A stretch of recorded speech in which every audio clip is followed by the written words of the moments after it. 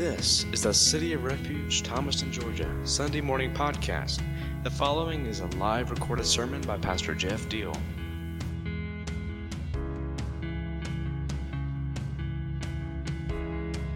Do you see what this means? All these pioneers who blazed the way, all these veterans cheering us on. It means we'd better get on with it. Strip down, start running, and never quit. No extra spiritual fat, no parasitic sins. Keep your eyes on Jesus, who both began and finished this race we're in. Study how he did it, because he never lost sight of where he was headed, that exhilarating finish in and with God. He could put up with anything along the way, cross, shame, whatever. And now he's there in the place of honor, right alongside God. When you find yourselves flagging in your faith, go over that story again, item by item, that long litany of hostility he plowed through. That will shoot adrenaline into your soul. So, to go over the story again and again, to remind ourselves again and again, to keep him in focus all through every season and whatever's going on, whatever the details are around those seasons, whatever circumstances come our way in the middle of those seasons.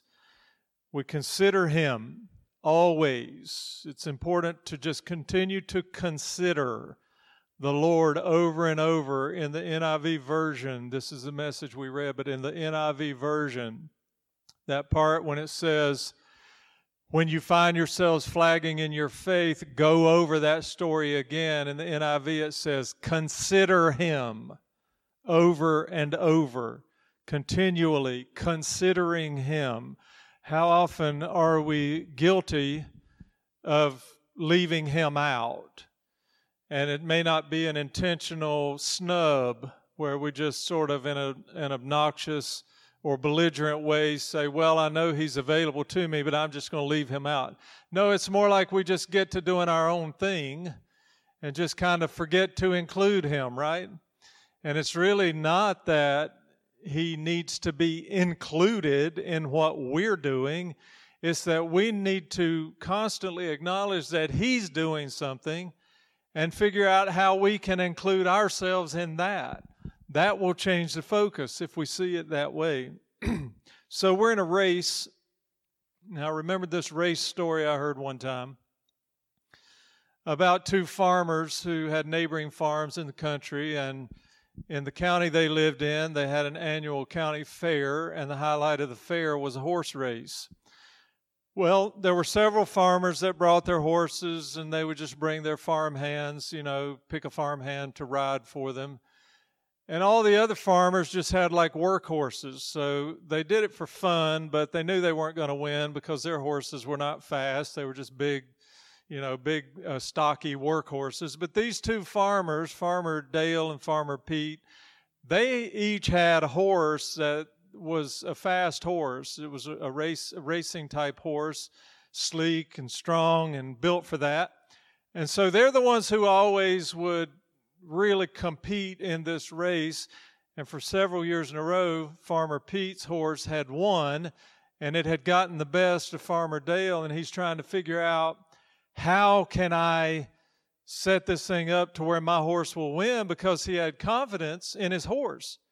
He thought he had the best horse. He had the fastest horse, but he kept coming in second. So he concluded it has to be the rider. So he goes out, and rather than getting one of his farm hands to ride, he goes out and recruits and hires a professional jockey to ride his horse. And he says, this is it. This will do it. And so the fair comes, and the race, it's time for the race, and they line up, and the starting gun sounds, and the horses take off. And sure enough, these two horses put a lot of distance between them and the rest of the pack, and they get out. And there's a section of the course that goes through some woods and a lot of bends and turns and across a creek. And these horses get neck and neck, side by side going through there, and they get tangled up with each other. They get too close, and both horses trip. and fall and roll and throw their riders off. But fortunately, the riders and the horses jump back up. Nobody's hurt. They jump on and take off again. And so they're coming in, they come around the last turn, everybody's cheering, everybody's watching. And sure enough, Farmer Dale's rider starts pulling away. He puts 2-3 lengths between him and Farmer Pete's guy and crosses the finish line. And for the first time in years, he's won. And he's cheering and he's dancing and he's high-fiving everybody around him. And Farmer Pete comes over to him to acknowledge, puts his hand out in congratulations. They're walking toward the horses, and Farmer Dale stops, and all of a sudden he drops his head. He starts to cry. Farmer Pete says, "Well, what's wrong with you? You finally did it. You're the winner."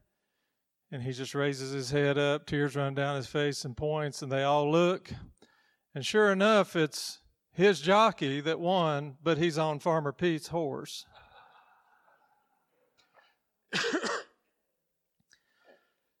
Because when they rolled on the ground, they were just so determined to get up quick and jump on a horse, they each jumped on the wrong horse.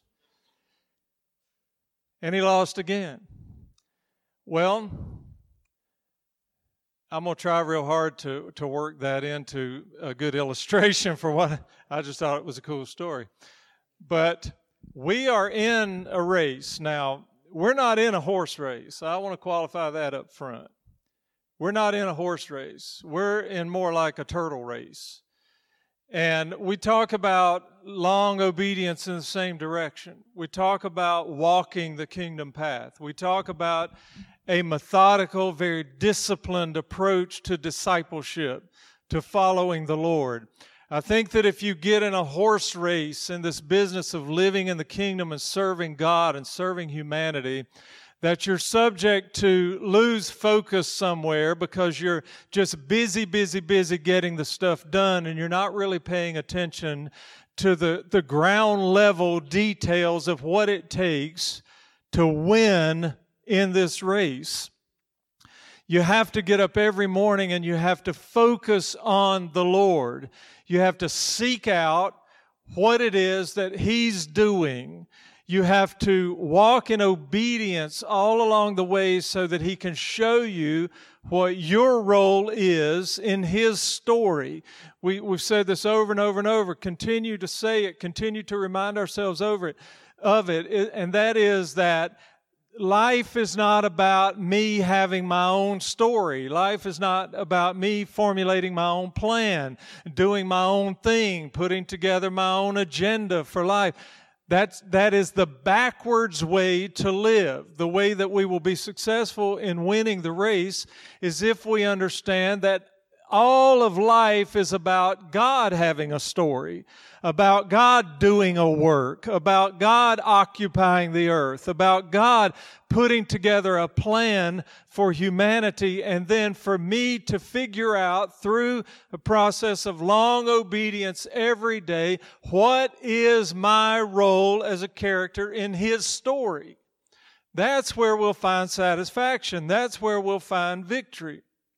That's where we'll realize that we can stay focused, is if we handle it in that way, in a pathway of obedience. So for a couple weeks we talked about the holidays. We talked about holidays in general. 2 weeks ago, did a little bit of a history lesson on some of them.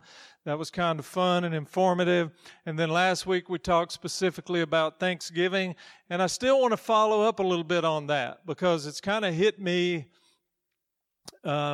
harder, not really in a negative way, but with more of an attentive attitude this year than it ever has before. This business of the holidays and how we handle the holidays and what the holidays mean to people. And sometimes I think you'll have to agree it's a little bit of a struggle to see much difference between how Christian people approach the holidays and how non-Christian people approach the holidays. And the attitudes and the mentality toward it and the traditions that we carry on and just the way we generally view and think and function through the holidays. Sometimes it looks like most of us just do it all the same way. And I don't say that to try to pile up any guilt on anybody about what they're doing, because in and of itself, I don't see anything wrong with most of the things that we do and most of the activities that we participate in and the way we celebrate the holidays. But it has to boil down to what's in here. What do we know? What are we focused on? In the middle of all the busyness, in the middle of all the spending, in the middle of all the cooking and eating, in the middle of all the hanging out with family and friends, in the middle of all the decorating, in the middle of all the traveling to go see stuff and to have experiences that are related to the holidays, what's in here? What's going on in here that comes up into the mind and eventually comes out of the mouth in communication and expression and relationships? What is it all about, or what should it be about for us as kingdom sons and daughters? So, we just came through Thanksgiving, and people do what they do on Thanksgiving. A lot of us do the same things, and there are some variations, I'm sure. But for me, football is always on TV, and I didn't watch hardly any of it this year. I usually sit and watch a good bit of football on Thanksgiving, but I did. I watched a few minutes of the Cowboys game in the afternoon, and as much as I could stomach before I got nauseous of the Falcons later that evening. And but I saw something you always see during football games at Thanksgiving, and that is that the commentators will say things related to being thankful and related to being grateful. And then they'll go to the sideline, or they'll go to someone who's at a remote location, and inevitably it's going to include showing folks cooking food over here that they're going to have for the feast after the game. And so you got turkey legs smoking over here, and you got stuff cooking over here, and you got all this food and all this stuff. And then they will talk about being thankful and being grateful for all this stuff.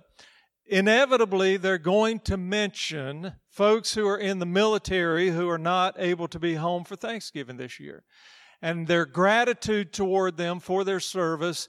And then they may have one of them who's over in Iraq or Afghanistan or somewhere who will say something via the news feed to their families, or wish America happy Thanksgiving and all that. In the middle of watching this and observing this, here's the one thing that you never hear, at least I don't recall ever, and I know I didn't hear it this year, don't recall ever hearing it from the commentators. Now, you might hear it from a soldier or somebody like that, or a player who's talking about his own situation.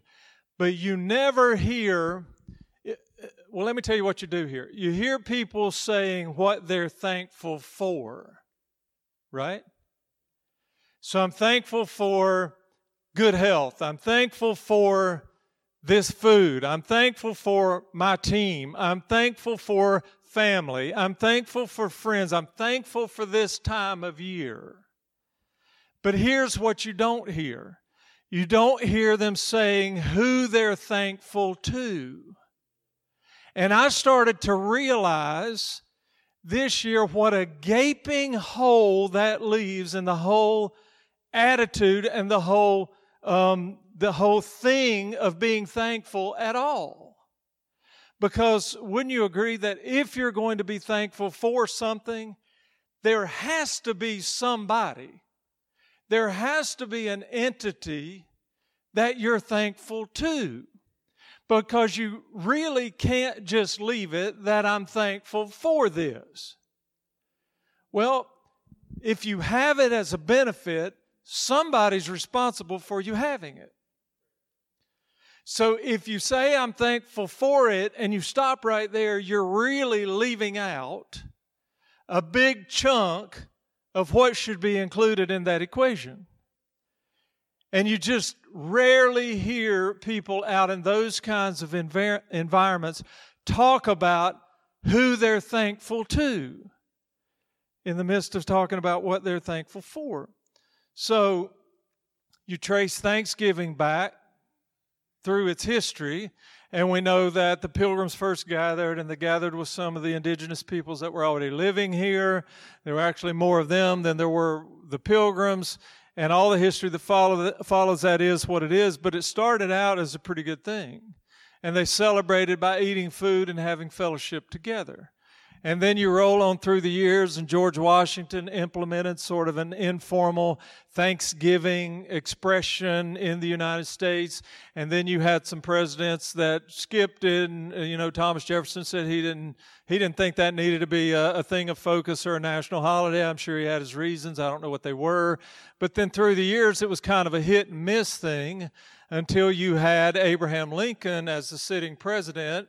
And he is the one who declared that Thanksgiving was going to be a national holiday on the 4th. I think he originally said the last Thursday in November, and then it was established as the 4th Thursday in November every year. And here's the reason that President Lincoln, and another reason that I believe makes him the greatest president, in my opinion. You can have your opinion. In the history of this country, there are a lot of reasons, but one of those is his reason for establishing Thanksgiving, and that is, he says, we will have a day of thanksgiving and praise to our beneficent Father who dwells in the heavens. So we're thankful for our country, we're thankful for our blessings, our benefits, and all these things, but we have to know who we're thankful to, or we're missing the whole point. Because the whole concept of thankfulness is about directing gratitude and thanksgiving towards somebody. Right? It's not just about the stuff, it's about the somebody that's responsible for any good gift that we have, because we're told in the Scripture that every good gift comes from the same God and Father that Abraham Lincoln was talking about, and that is our beneficent Father who dwells in the heavens. That is the one that every time we open our mouths and say the word thanks for any good thing in our lives, He should come to our mind. He should be the central focus of what we're talking about. Because every good thing comes from God. Breath comes from God. Life comes from God. Families established by God. Food as a provision that sustains life is given by God. Nature and beauty are from God. Fellowship is something created by God. Worship is something that is established by God. Every good and perfect gift comes down from the God of the heavens. Amen? We cannot leave the God who gives the gifts out of the equation when we're talking about our gratitude for the gifts. It just doesn't work that way. So then Thanksgiving is the holiday that starts the holiday season. So you have Thanksgiving, then you have Christmas, and then you have New Year's. So you have three of the biggest holidays of the year that line up within a month's time. So you get to Christmas time. And Lord knows you can spend a whole lot of time talking about what all goes on around Christmas time. And some churches won't do this. They won't put up a Christmas tree. And I kind of, I wouldn't judge them for that. I kind of get it if that's I think that's their own personal decision. I think if you do want to put a Christmas tree and some poinsettias and some decorations in your church, I think that ought to be all right too, as long as you're not substituting that for the Lord God Almighty, who is the reason why Christmas exists at all. Right? I think you can make things look bright and nice and beautiful as long as you retain your focus on why you're doing any of this stuff that you're doing. And so shopping is a big thing around Christmas, of course. Spending money is a big thing around Christmas. And, I don't necessarily think it's productive or a good, healthy thing to go spend money that you don't have any time of the year. So if you're racking up credit cards just to make sure you get Christmas done, well, there's something a little bit out of order with that. But in and of itself, purchasing gifts, giving gifts to your family, I don't see anything wrong with that. I don't think we need to try to create some scenario where that's really a representation of the gifts that were first brought to Jesus by the wise men, because that's going to be hard to align all that stuff together, because, you know, them bringing some gifts that are going to bless him from then on through his life, because some theologians and historians say that these gifts that they brought were so valuable that they sustained Jesus and his family for the duration of his life. That's how he could get through life. That's how he got through his ministry. That's how the financing came for what he was there to do. I don't know about all that, but I do know that gold and frankincense and myrrh are expensive gifts. So I don't think we can take that and align it with going and piling up a house full of toys for all of our children, or some of the things that we do. But I don't really see anything wrong with purchasing gifts and giving them to our loved ones. Fine. As long as we retain the focus for why we're celebrating any of this at all. You know, you can go online right now and see your typical annual Black Friday bloody brawls in malls and stores across the country. Right? Let's celebrate the coming of the baby Jesus, the Messiah, by beating the tar out of each other over a game system or a flat screen TV. It's going to be hard for us to really try to align. You're going to have to work to try to align some of the stuff that we do with the real spirit of Christmas, right? So just stop trying to align it, because it really starts to sound silly. You know, just go beat somebody up if you want to for a TV, but don't try to make that part of what Christmas is about. Just do it, you know. And so anything and everything that we do as kingdom sons and daughters, as believers, as followers of Christ, has to have at its center a focus on Him, or it becomes illegitimate. It becomes polluted and tainted and something other than what it really is intended to be. So as we move into the Christmas month now, we're in December, and we do all of the things that we do, let's just make a commitment that, God, we're grateful. We're grateful that you were willing to send your Son to this earth to live as a man, to be born into poverty, to struggle and to walk through life for 33 plus years, to deal with all the hardships and the stuff that all of us as human beings deal with, and then to take on Himself the sins of the world so that we could experience freedom, so that we could find a pathway to get into the heart of God and live there in fulfillment, in joy and satisfaction, and that we could have our eternal reward ahead of us because of that sacrifice that was made. We need to really every morning get up and renew that commitment, or what's going to happen is we're going to get lost in all the shuffle. We're going to get lost in all the busyness and the spending and the activity that goes along with Christmas. And I don't know of anything more tragic than the idea of having the time of year that is set aside for celebrating the coming of the Messiah, and us walk through all of that, and us to enjoy all those activities and those things that go on, but to lose our focus on Him. That's tragic. Even the thought of it is just tragic. So we, decided, people make plans for us and we do them. So we went to, and I don't mean that in the wrong way. I'll tell you what I'm getting to in a minute. Where did we go? We went to Six Flags Friday night, believe it or not. I hate Six Flags. But there's a little girl over there. She's about that tall and probably weighs 40-some pounds, who is the most powerful force in my life.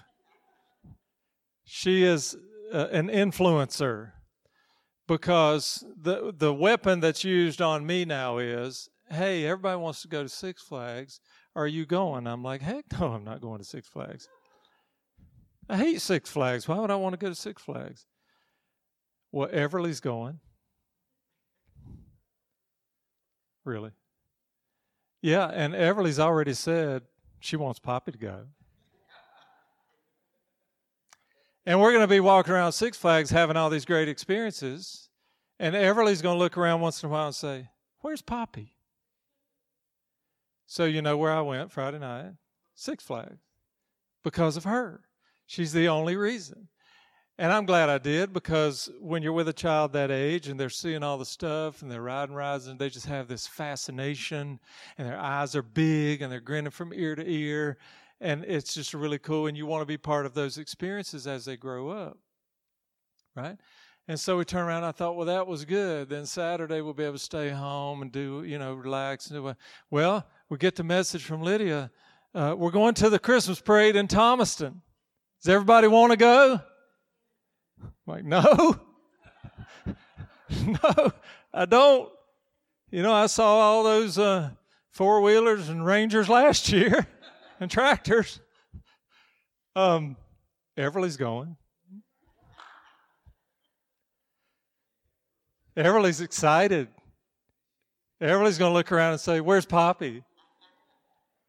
So you know where I was at 7 o'clock last night, standing on the sidewalk up here in Thomaston, watching Everly as she just stood there, wide-eyed and fascinated by everything going by, and she would catch the eyes of the drivers, and she's just waving. Of course, they just keep throwing candy at her.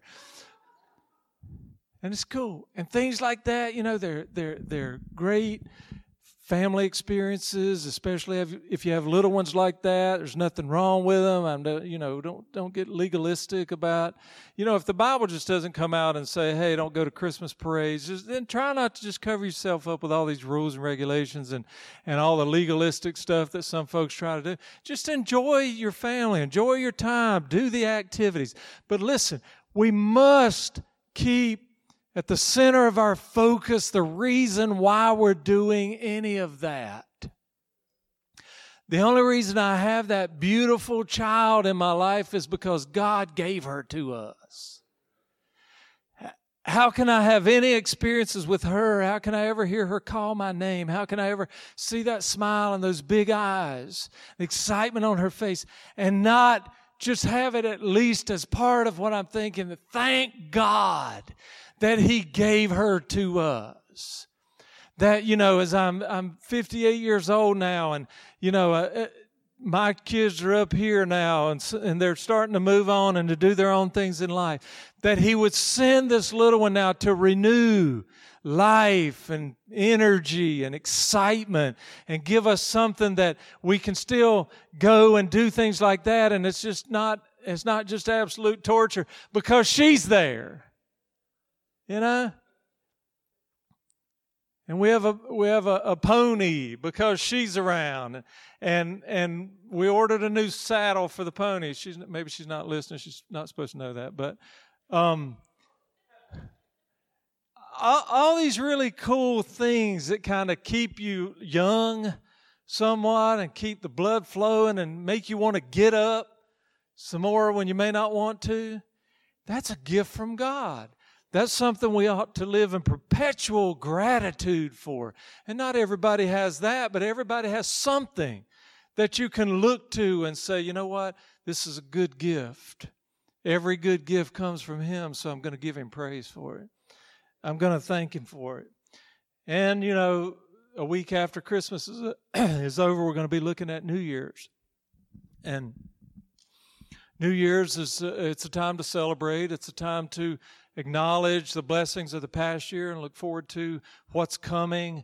But the way we celebrate it, it might be easy to just get lost in the activities and the elements of celebration that go along with it. Some people they travel to big cities like New York and they gather in Times Square. I can't imagine. You might as well just draw and quarter me as to put me in the middle of 1 million people on the street in New York City. And in the cold and all that, with that garbage entertainment going on, all that stuff. But that's what some folks do. Fine, I don't judge them for it. Whatever we do, the fact that we have the opportunity to approach a new year is a gift from God. The fact that we just lived through this past year. It may have had some struggles and some hardships and some trials. It also had a lot of blessings. We have the benefit that we're still alive. We're still breathing God's air going into the new year.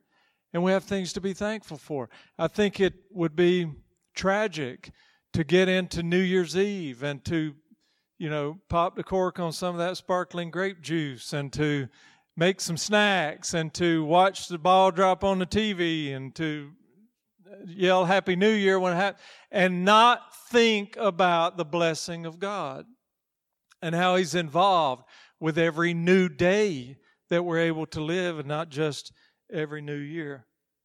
So I want to finish up just briefly with a little recap of the story of Daniel in the lion's den. It doesn't sound like it would fit right here, but I think it does. And I just picked a verse to put up, the verse that shows us when he's delivered from the lion's den, but we'll recap the chapter. When Daniel learned that the decree had been signed and posted, he continued to pray just as he had always done. His house had windows in the upstairs that opened toward Jerusalem. 3 times a day he knelt there in prayer, thanking and praising his God. So as I was thinking about focus and about making sure that we keep God at the center, this story came to mind. And you know the story, just to recap it quickly. Daniel has been appointed to a very important position in Babylon, and the king trusts him and he loves him. And although Daniel is a Jew and he's really came in as a slave, he has worked his way up. He's gained the confidence of King Darius, and now he was appointed as one of the main leaders, and then he's appointed as the leader over the leaders. And so everybody else is jealous, right? So here comes jealousy in the door, and they start to try to formulate a plan to get him out of the way. And so they go to the king and they say, hey, you need to write a law that says that anybody who prays to or worships any other god besides you has to be executed. And the king, not thinking about what they're getting at, he issues that decree. And the decree goes out as a legal proclamation, and it's emphasized 2 or 3 times that once the king has signed off on a proclamation like this, it cannot be reversed. And so the word comes to Daniel. Right here it says, when Daniel learned that the decree had been signed and posted. So this is after he has been made aware that to pray to or to worship any other god besides the king is going to result in capital punishment. After he learns that, he continues to pray just as he had always done. His house had windows in the upstairs that opened toward Jerusalem, and 3 times a day he knelt there in prayer, thanking and praising his God. So here's Daniel, who lives in a pattern of worship. He lives a lifestyle that always has God at the center. Always has God as his focus. No matter what's going on around him, God is his focus. No matter what any other people are doing or saying, God is his focus. Whatever his role is in the kingdom that he's living in, and however that changes as time goes on, because it's changed a few times since he came there. From the time he first interpreted dreams and started to gain the confidence of people in leadership, and he moved up the ranks, and there were lots of changes in his life and lots of different people around him as he lived on through his life. God was always his focus. What a powerful lesson for you and me. That wherever we are, whatever's going on, whoever's saying whatever they're saying, whatever activity we're involved in, whatever job we're working, whatever the nature of our family life is like, or our relationships are like with anybody, God is our focus. God is our focus. God is our focus. And he rises to the highest level other than king in the kingdom. And God is still his focus, so it doesn't depend on money, doesn't depend on comforts, doesn't depend on people, doesn't depend on circumstances, doesn't depend on anything. God is his focus. So when the decree goes out, what changes for Daniel? Nothing. Nothing. He hears about it. He goes home. He gets on his knees, facing the windows open toward Jerusalem, and he prays, and he gives thanksgiving and praise to his God. He doesn't change how many times a day. He doesn't change anything about his focus. He does not allow the circumstances of life, the hardships of life, to dictate his focus on his God. And so sure enough, they come, they spy on him, they witness what he's doing, they go back with a report to the king that says Daniel is worshiping and praying to another God.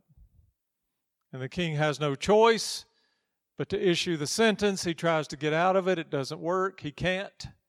He issues the death sentence, and Daniel is sentenced to die in the lion's den. So he's thrown in, and all night long it says that the king could not sleep.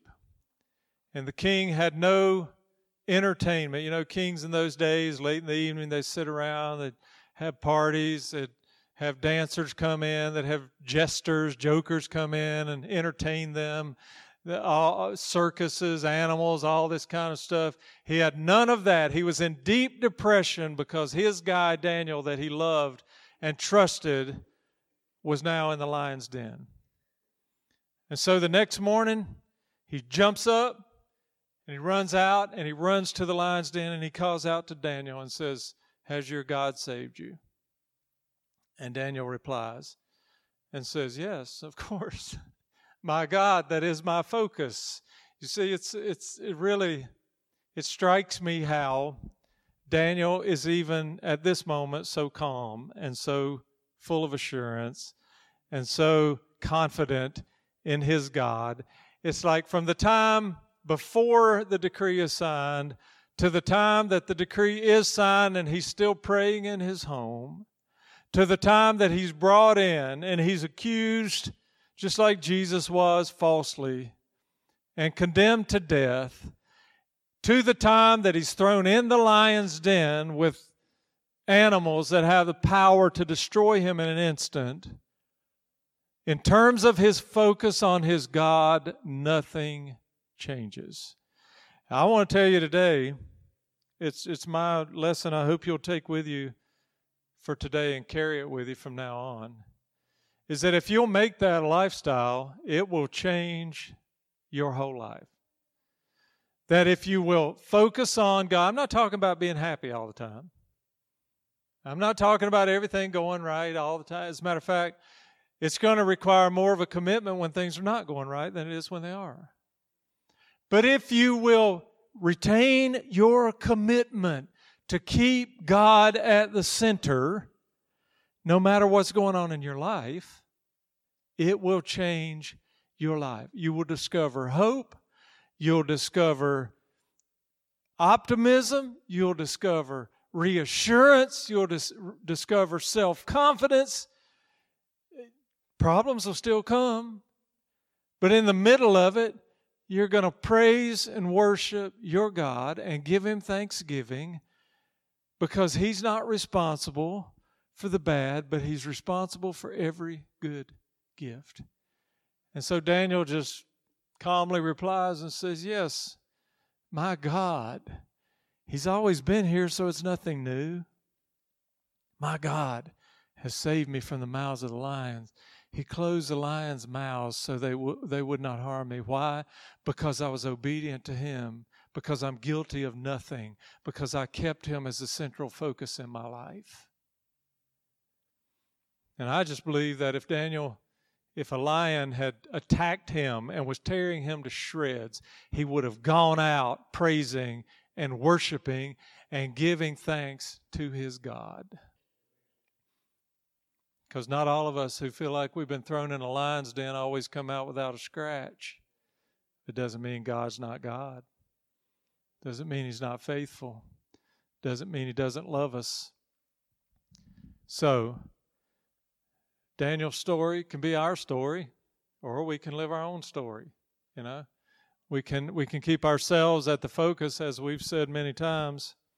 There are only two kingdoms: kingdom of man and the kingdom of God. The kingdom of God has God at the center. Kingdom of man has me at the center. I don't trust myself, so I'm making a renewed commitment to the kingdom of God and to keep God as the central focus. How about you? Amen. Father, we bless you for your words, for your encouragement, for your Holy Spirit that's anointed it. We thank you that we can take these things and we can embrace them and we can allow them to change us and strengthen us. We thank you that every good gift comes from you. And so we acknowledge you for that, but we also know that when we walk through hardship, you're still there. You're with us. The counsel of your Holy Spirit is always available. I pray that we would focus on you every day from the time we get up until the time we lie down, that you would be the center of everything. And we give you thanks for that.